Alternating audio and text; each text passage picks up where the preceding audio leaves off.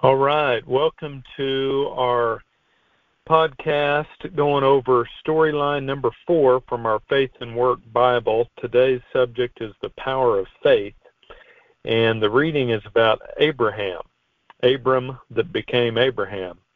And I'll read about his life in chapters 12, 15, 17, and 22, and we'll start off with chapter 12, verses 1 through 7. The Lord had said to Abram, "Go from your country, your people, and your father's household to the land I will show you. I will make you into a great nation, and I will bless you. I will make your name great, and you will be a blessing. I will bless those who bless you, and whoever curses you, I will curse. And all peoples on earth will be blessed through you." So Abram went as the Lord had told him, and Lot went with him. Abram was 75 years old when he set out for Haran. He took his wife Sarai, his nephew Lot, all the possessions they had accumulated and the people they had acquired in Haran, and set out for the land of Canaan, and they arrived there. Okay, next I'll read verses, well, actually I stopped a little bit short there. Let me read 6 and 7 in chapter 12. Abram traveled through the land as far as the site of the great tree of Moreh at Shechem. At that time, the Canaanites were in the land. The Lord appeared to Abram and said, "To your offspring I will give this land." So he built an altar there to the Lord who had appeared to him. I'll go ahead and skip to chapter 15 and read the first few verses. After this, the word of the Lord came to Abram in a vision. "Do not be afraid, Abram. I am your shield, your very great reward." But Abram said, "Sovereign Lord, what can you give me since I remain childless, and the one who will inherit my estate is Eliezer of Damascus?" And Abram said, "You have given me no children, so a servant in my household will be my heir." Then the word of the Lord came to him, "This man will not be your heir, but a son who is your own flesh and blood will be your heir." He took him outside and said, "Look up at the sky and count the stars, if indeed you can count them." Then he said to him, "So shall your offspring be." I'll go ahead and skip to chapter 17, verses 15 through 22. God also said to Abraham, "As for Sarai, your wife, you are no longer to call her Sarai. Her name will be Sarah. I will bless her and will surely give you a son by her. I will bless her so that she will be the mother of nations. Kings of peoples will come from her." Abraham fell face down. He laughed and said to himself, "Will a son be born to a man 100 years old? Will Sarah bear a child at the age of 90? And Abraham said to God, "If only Ishmael might live under your blessing." Then God said, "Yes, but your wife Sarah will bear you a son, and you will call him Isaac. I will establish my covenant with him as an everlasting covenant for his descendants after him. And as for Ishmael, I have heard you. I will surely bless him. I will make him fruitful and will greatly increase his numbers. He will be the father of 12 rulers, and I will make him into a great nation. But my covenant I will establish with Isaac, whom Sarah will bear to you by this time next year." When he had finished speaking with Abraham, God went up from him. And then lastly, I'll read chapter 22, verses 1 through 18. This is a really, really good one here. It's talking about Abraham's faith. Sometime later, God tested Abraham. He said to him, "Abraham." "Here I am," he replied. Then God said, "Take your son, your only son, whom you love, Isaac, and go to the region of Moriah. Sacrifice him there as a burnt offering on a mountain I will show you."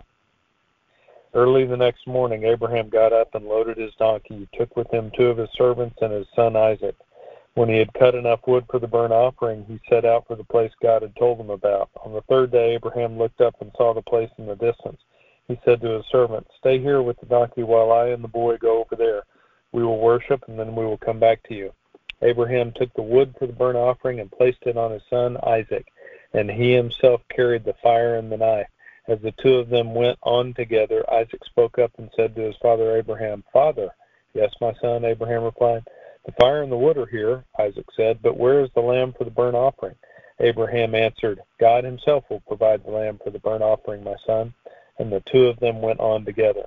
When they reached the place God had told them about, Abraham built an altar there and arranged the wood on it. He bound his son Isaac and laid him on the altar on top of the wood. Then he reached out his hand and took the knife to slay his son. But the angel of the Lord called out to him from heaven, "Abraham, Abraham." "Here I am," he replied. "Do not lay a hand on the boy," he said. "Do not do anything to him. Now I know that you fear God, because you have not withheld from me your son, your only son." Abraham looked up, and there in a thicket he saw a ram caught by its horns. He went over and took the ram and sacrificed it as a burnt offering instead of his son. So Abraham called that place, "The Lord will provide." And to this day it is said, "On the mountain of the Lord it will be provided." The angel of the Lord called to Abraham from heaven a second time and said, "I swear by myself, declares the Lord, that because you have done this and have not withheld your son, your only son, I will surely bless you and make your descendants as numerous as the stars in the sky and as the sand on the seashore. Your descendants will take possession of the cities of their enemies, and through your offspring all nations on earth will be blessed because you have obeyed me." So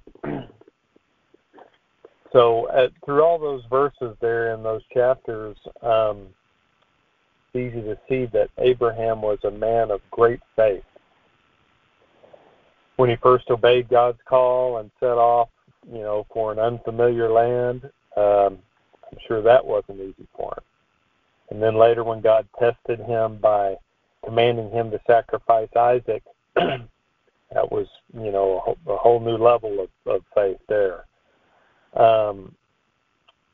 I would imagine that would be virtually impossible for most of us today to have that kind of faith, but Abraham had it, and he showed God that he was willing to give up even the most valuable thing to him in the whole world in order to be obedient to God's call. So as I think about that incredible example of faith today, it kind of makes me wonder what God will call each of us to do. He, probably not something that drastic, like he called Abraham to do, but he does call each of us, right? What's he calling you to do at this point in your life? What's he calling me to do? I've thought about this question lately as I read another book called Halftime, which is very interesting. It's a book for old guys like me that, have half of our years on earth behind us. For me, it's over half because I'm 51. But the point of the book is that a lot of us spend a big chunk of the first half of our lives, working pretty hard, running the rat race, supporting our families, making money. And now, at this time in my life, kind of entering a new stage where my kids are leaving the house. I've got more time than I used to have. My kids don't need the same things from me that they needed 10 years ago. So I'm reconsidering that question a little bit about and asking, God, what are you calling me to do now at this point in my life? And I don't want to miss that call. I want to hear that call clearly like Abram did. I want to be obedient like he was when God changed his name to Abraham and promised to make a covenant with him and basically reward him and generations after him for Abraham's great faith. And God calls us all a little bit differently, right? But we are called. He has a mission for each of us that will make a difference in the world around us. And our work that God calls us to do is important, right? So hopefully that's good to think about that stuff today. I'll go ahead and go into a prayer for us, and we can kind of just pray about these things a little bit. Lord, thank you for the words that you've given us in the story of Abraham and the great faith that he had. Help us to have faith like that. As we listen for your call, as we hear your call, help us to answer that and to be obedient, even if it means giving up something that we value. Help us to know and understand that it is more valuable to follow your call, to make a sacrifice of something else, if it means being able to follow what you command exactly as you have commanded it. So help us to hear that call and follow it. It's in Jesus' name we pray. Amen. Have a great day.